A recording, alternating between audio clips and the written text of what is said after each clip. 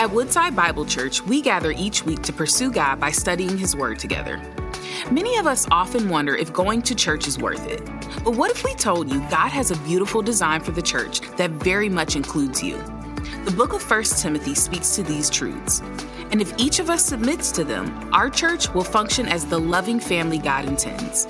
Join us this week as we look at the answers to the question, Church, why bother? I want to invite you to join me in 1 Timothy chapter 5. I don't know about you, but I have loved this study of 1 Timothy chapter 5. Now, for those of you who are just with us today, you are new to Woodside or you're a guest or visitor, we just want you to know you are welcome here. We thank God for you. Can we thank God for our guests today that are with us? And we've been in the midst of a study, and this is what we do here at Woodside. We study through books of the Bible. We've been studying through a New Testament book, a letter called 1 Timothy.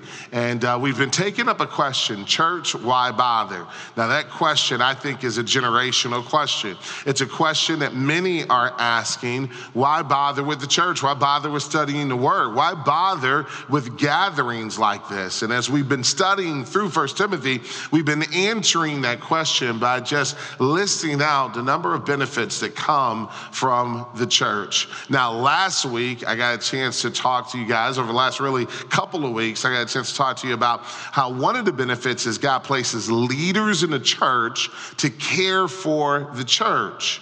Well, this week we're going to talk about how God has called us to care for one another. And I'm going to tell you, chapter 5 is one of my favorite chapters, and it is one of the reasons why, if I was alive and living in Ephesus when Paul wrote this letter, I would have been joining the church that Timothy was pastoring. I would have been joining Ephesus Bible Church, if you will, if I was alive during that time, and you're going to see why in just a moment. But let me first go back to last week. Last week was Super Bowl Sunday. We get a chance to host our family at our house. How many, by the show of hands, hosted a Super Bowl party or gathering? Come on, show me your hands. A few brave souls that are out there. Now, it is simple for me to say we hosted our family, but how many know that hosting a big group is nothing but complex? It is not simple at all. It is complicated. And our families, like many of yours, we got a big family. We had adults there. We had kids there. We had preteens there. We had people with food allergies. We had a senior. We had a vegan that was there. I'm a meatitarian. That's what I bring to the party, right? So we had all of these things. We had people who like football and wanted a space to be able to watch the game. We had people who just like the fellowship and the family and don't care anything about football, so they weren't too interested in the game. We had to have a play area for the kids, and all of these things were going on. And what I love, I've been watching my wife and my mother-in-law for years prepare for these hosting events, and I love the attention to detail that they put into it. They made sure the vegan had the vegan food. They made sure that the food allergies were thought about. They made sure that us meatitarians were fed. Now, the estimate is Americans ate 1.4 billion wings last week. I contributed. I did my part. I contributed my part to those wings, right? So they made sure everybody had what they needed. They made sure that the spaces were all laid out for kids, for adults, so that everyone who came through the door wouldn't have to be bogged down with those details, but everyone who came through the door felt welcomed and felt like family. Well, anytime you gather together a large group of people, it's complicated. But what Paul wants Timothy to know in the chapter we're about to look at today is the church is a family. And just like you prepare and you cater for all of those needs within the family, so it is for church.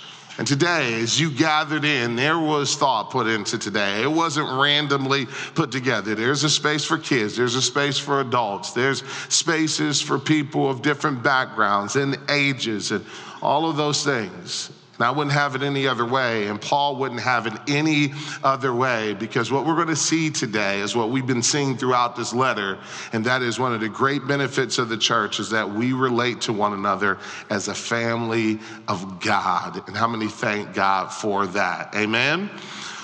I will talk to you about some of the values that shape our family and that shape how we treat one another. Let's look at Paul's writing to Timothy in verses 1, 2, and 3. And here he lays out that we treat one another with honor. Look at what he says. Do not rebuke an older man, but encourage him as you would a father. Younger men as brothers. Older women as mothers, younger women as sisters in all purity.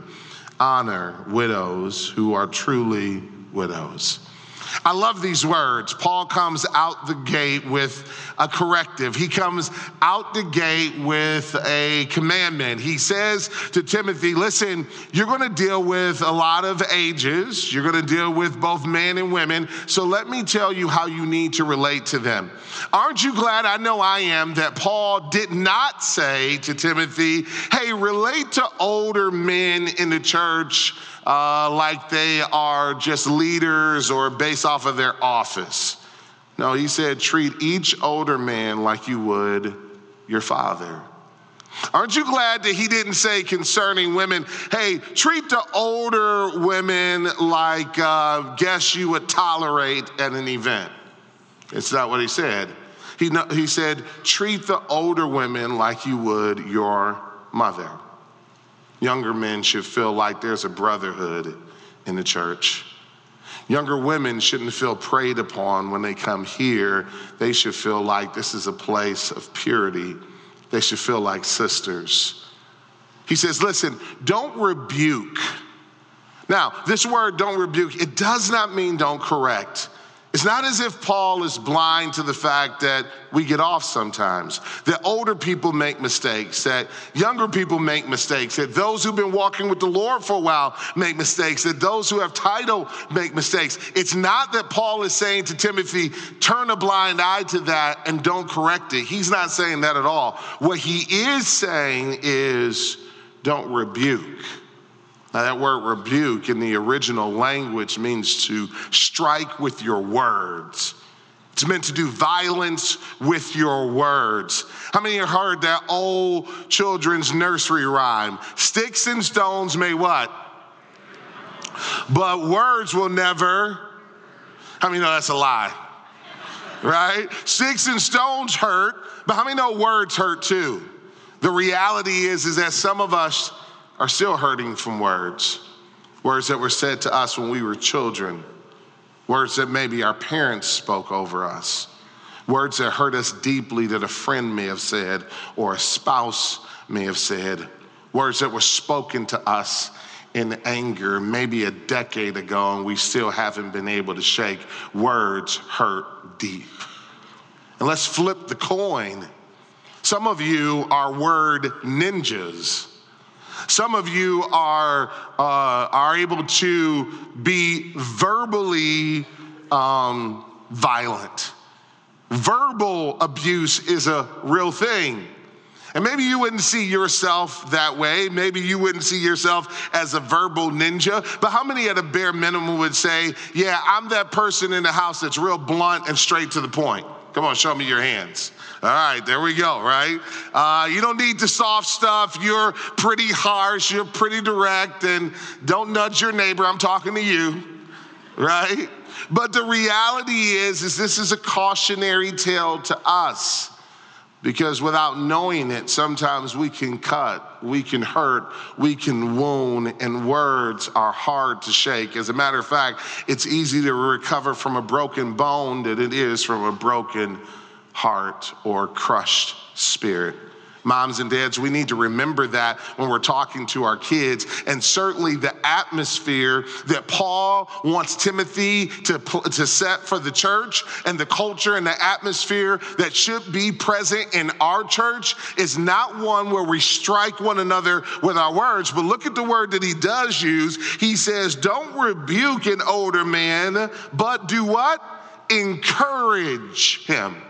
Now, the word that's used here in the original language that this chapter would have been written in to the original audience is a Greek word. It is paraklesis. Now, those of you who were with us when we were studying through John's gospel, John chapter 15, know that when Jesus referred to the Holy Spirit, he referred to him as the Paraclete, or the Comforter. This word here means to comfort and to strengthen, to comfort and to strengthen. And it implies that we can't do it apart from the ministry of the Holy Spirit at work in our lives. So it's not that I don't see mistakes when they're made, but it is the case that when they are made, oftentimes it's because not that bad people are trying to be bad, but that weak people tend to behave out of character. Have you ever experienced what it's like to be overwhelmed in a moment and to behave out of character? Anybody ever experienced that? I know I've been there before. Have you ever experienced what it's like to just be overwhelmed, exhausted, weak, and next thing you know, you're betraying your own ethics. You're betraying what you know to be true in Christ. And it's not because you've denied Jesus. It's not because you no longer love him. You are just overwhelmed. So what Paul says to Timothy is when you see that, let's assume the best about each other. And let's come alongside of one another and say, brother, sister, I want to encourage you that I believe we can do better. I want to build you up because I think that this is a weakness. Maybe you see it, maybe you're blind to it, but I want to help you through it. I don't simply want to attack you or cast you to the side or treat you as an enemy because we are family. If you're an older man in here, I pray that you would be treated like a father with respect. In a world that disregards older men and does not often respect them, I pray that here you'll feel respected. If you're an older woman that's here, I pray that you would be honored like a mom, that you would know in this place that you have so much worth and value. If you're a younger man, I pray that you will find much brotherhood here because you don't need to walk the journey alone. You need other brothers. If you're a woman in here, a young woman in here, I pray that you will feel this is a safe place where I can be treated like a sister. Notice the word he uses in verse number 3 that should mark our interactions with one another. It is honor. And I love this word. This word honor means to place high valuation on a person or a thing. You need to know you are highly valued when you come here. And this is why I say that I love this chapter. This is why I say that if I were alive, living in Ephesus where this was written, I would be joining Timothy's church because I think the whole world is looking for places like this. The whole world is looking for places where there is honor. The whole world is looking for places where there's not fractured relationships, where we don't have generationalism. You know what this eliminates? This eliminates all boomer jokes. This also eliminates millennial and Gen Z snarkiness. Amen? Every generation is welcomed to the table in the church because the church is a family. How many praise God for that? Now, the major section of this chapter is about to take a turn for the unexpected. I would think if Paul or me or any of us were training a young leader on how to run the church, that we would focus in on things like preaching and worship, doctrine and evangelism, that we would talk to this young leader, especially if we were limited in time, about the business affairs of the church and all of those things, and they have their place. But what Paul is about to talk about is equally as important in his eyes. It's as if Paul is saying, what good is it if we have great doctrine, great worship, great teaching, great leadership development, we get wonderful audits every year, fiscal responsibility, but we have not love? Notice who he said to honor more particularly. He said to honor widows. Now, he's about to talk to us about how we care for one another with discernment.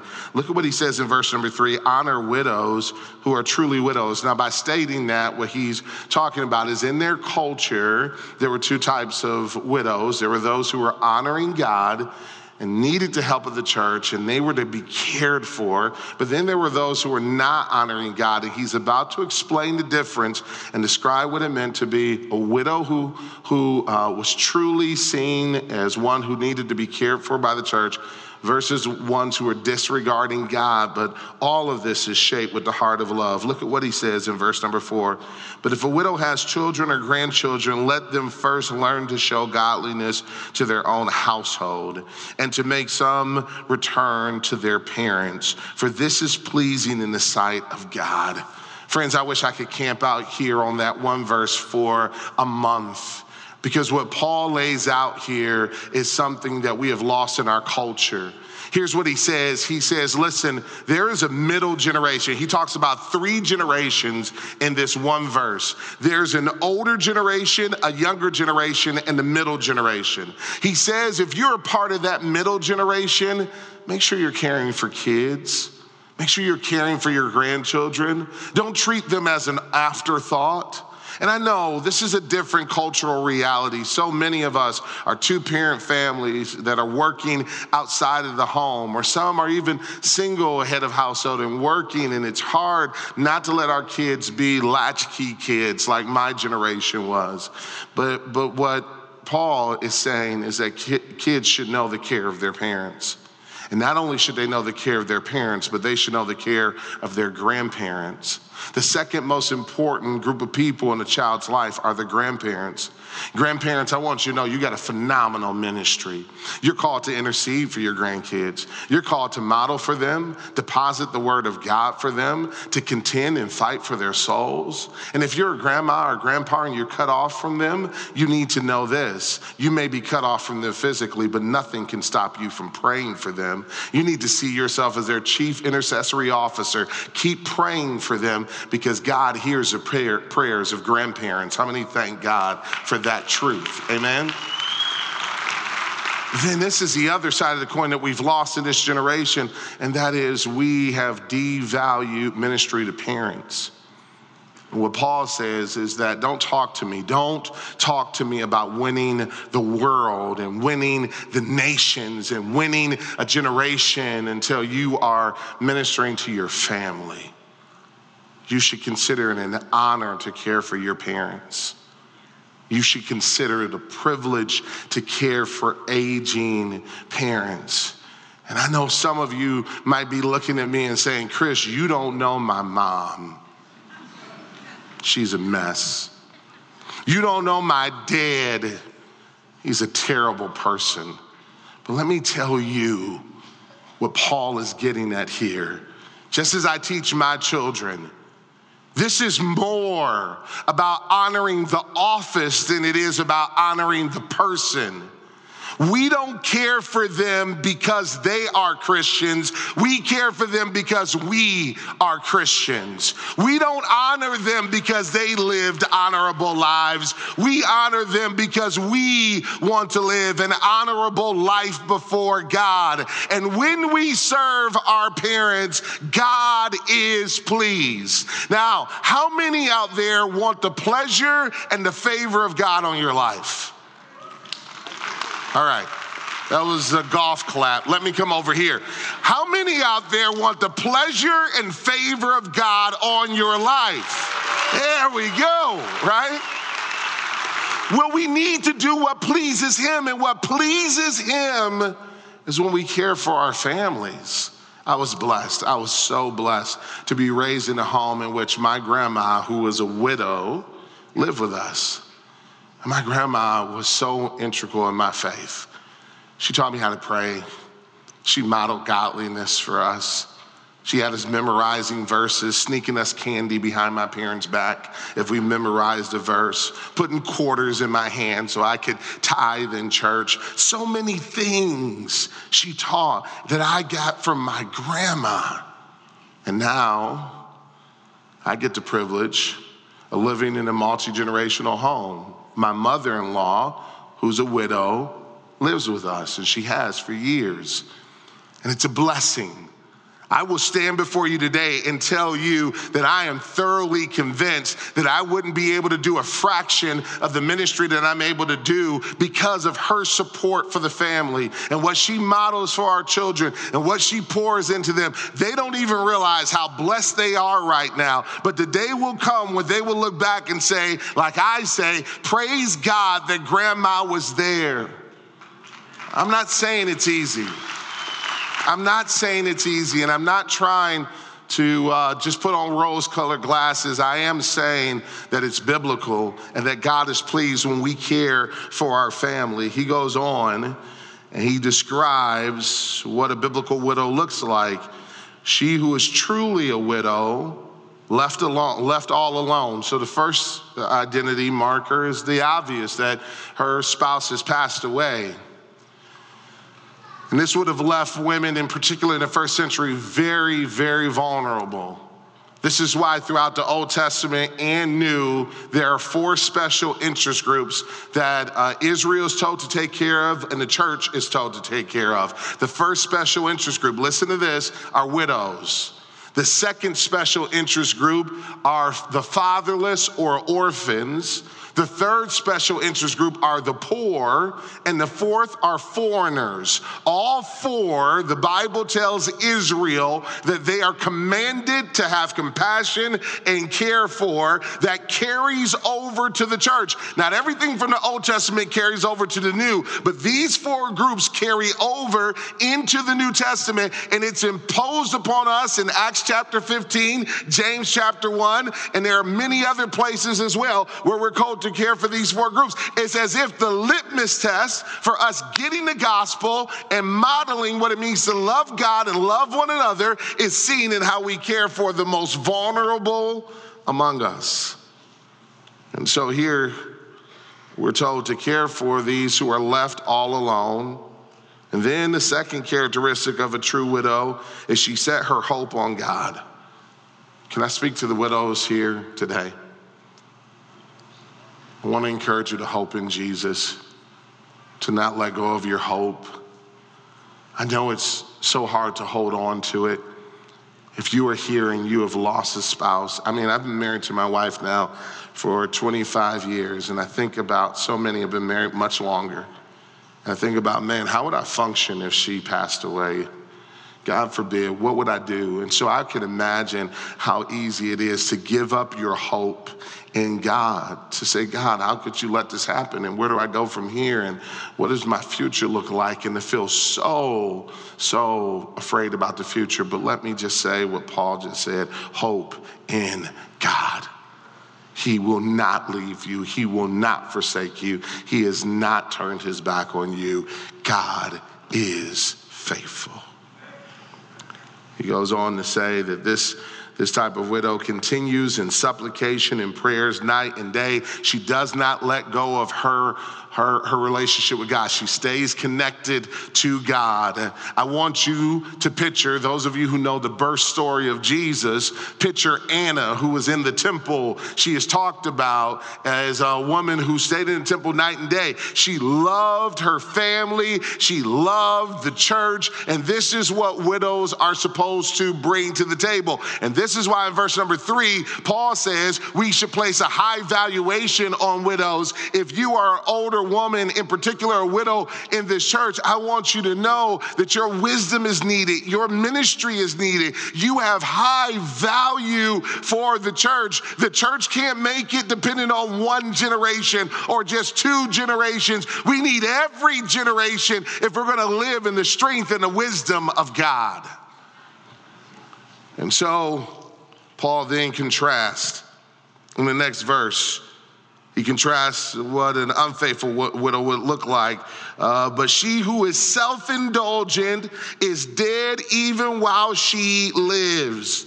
This word self-indulgent it means to give yourself over to wanton pleasure, to live for sexual desires. And he says that if that's what you've done, if you've let go of your hope in God and you instead have decided to chase the God of pleasure, you've already died on the inside. The way that you live with hope is to trust in Jesus.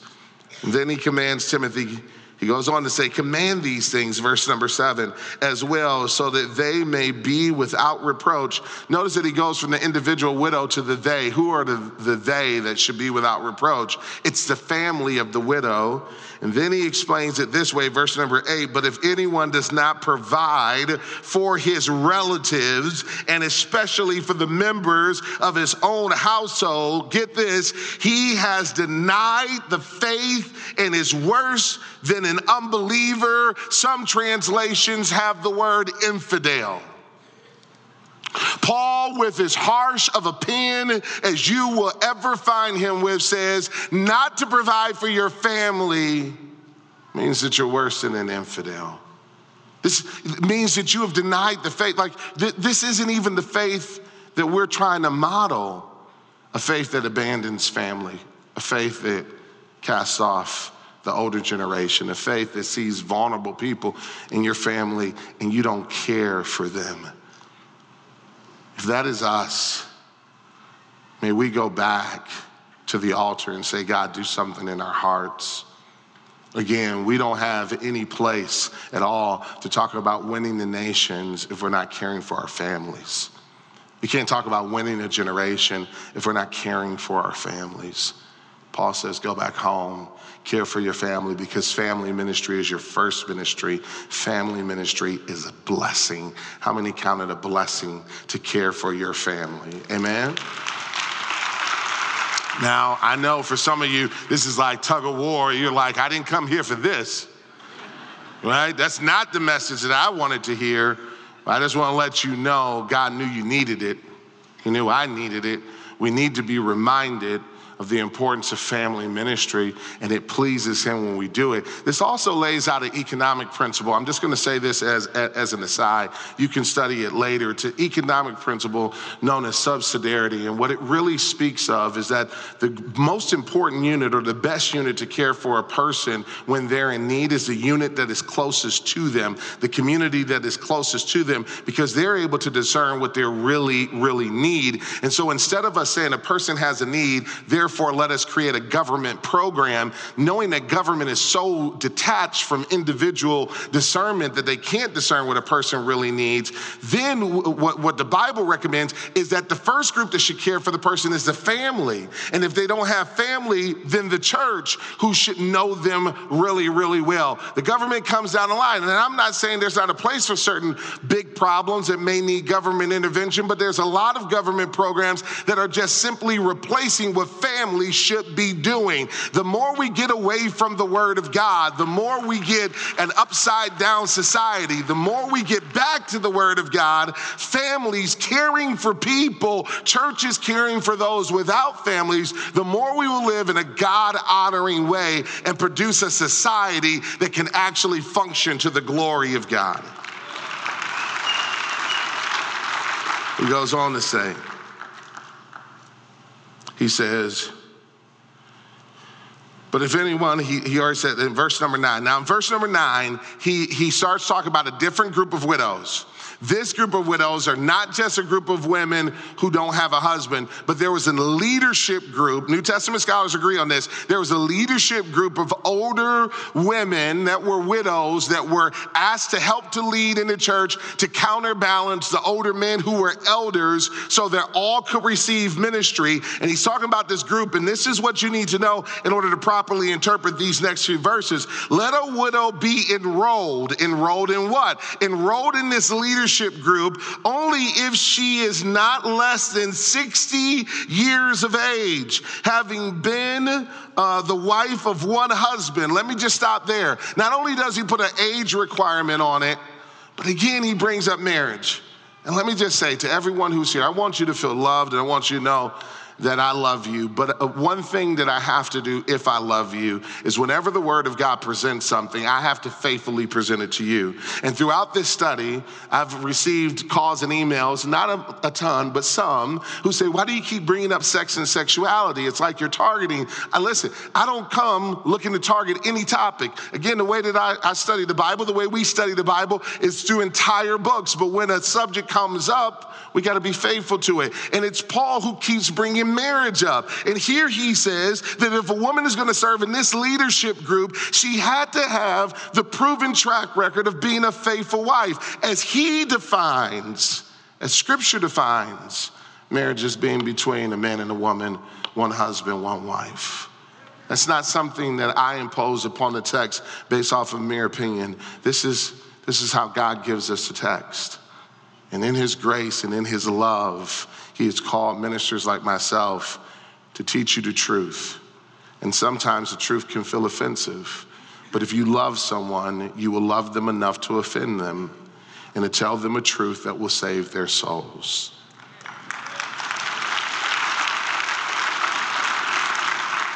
At some point, you and I are going to have to decide, is the Bible sentimental or authoritative?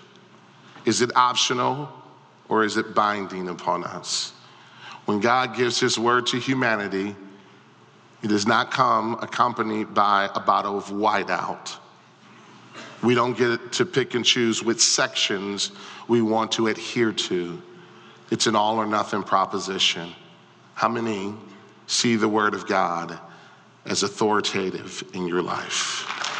That means that if the Bible says it, that settles it, and I am obligated to it.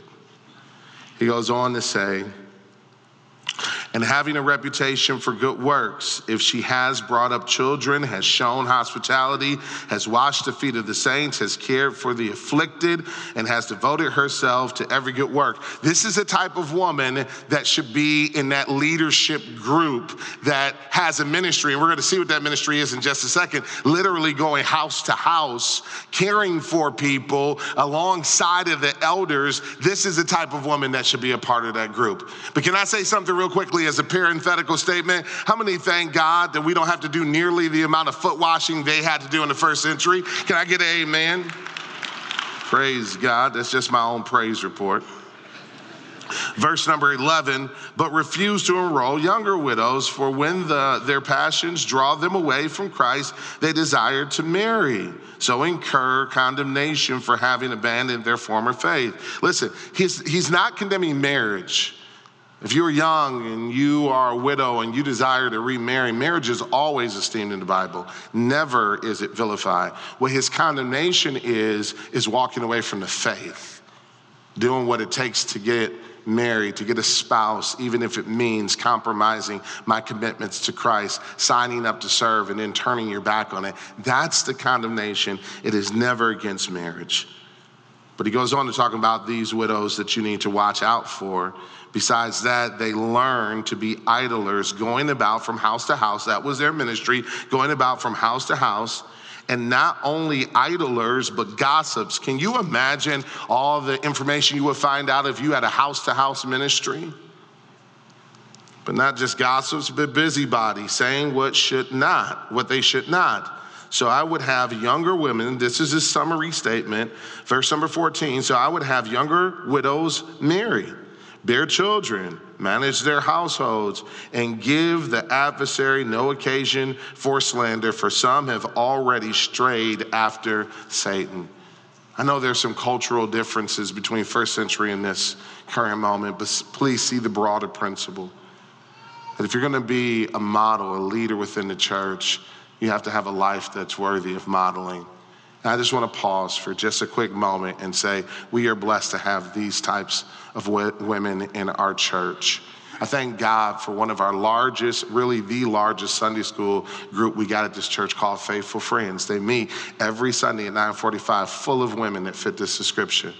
I thank God for Debbie Crabb, who oversees our current widows ministry called From Mourning to Joy. She is a woman who has blessed my heart, blessed our family. She models this. From the time her husband has passed away, her prayer has been, Lord, use me. And God has used her and blessed her and allowed her to be a blessing to many.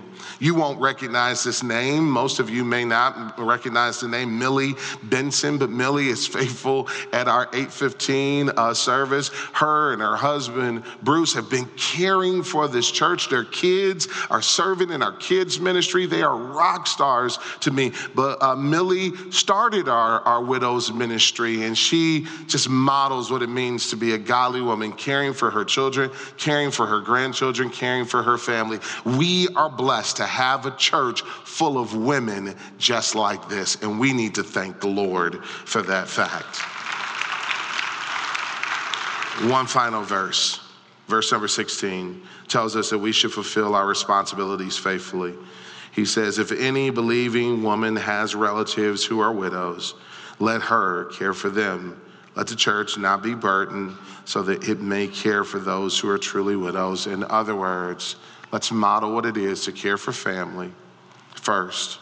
And then if there is no family, may the church step in and be what God has called us to be, to care for the widows, the fatherless, the foreigner, and the poor. But I will just close by saying this, and we're going to close in worship. You can stand with me. But I'm going to close by saying this, that this is not just a blessing for our souls, but this is evangelistic. Again, in a world that is so broken, with relationships so fractured, what a thirsty world is looking for is a place to call home, a community where there is family. And how many want us to be that community? Amen? Now, being a part of the family starts with you making Jesus Christ your Lord and Savior, so that you can know God as Father. And today you can know God as Father by trusting in him. I want to pray for us, but if today you want to give your life to Jesus, there'll be leaders at the front and in the lobby. Please connect with us. And if you're online, just type the word connect, and one of our team members will follow up with you. Let's pray. Father, thank you that today you're moving in our hearts, you're saving, you're reminding us that you're so good. Lord, today we worship you because you have proven yourself to be faithful. To you be the glory for the great things you have done. And it's in the mighty name of Jesus we say amen and amen. Can we give God praise? Thank you for joining us as we study God's Word together. We would love to hear how God is moving in your heart and get you connected into the Woodside Bible Church family. Head to woodsidebible.org/connect to introduce yourself today.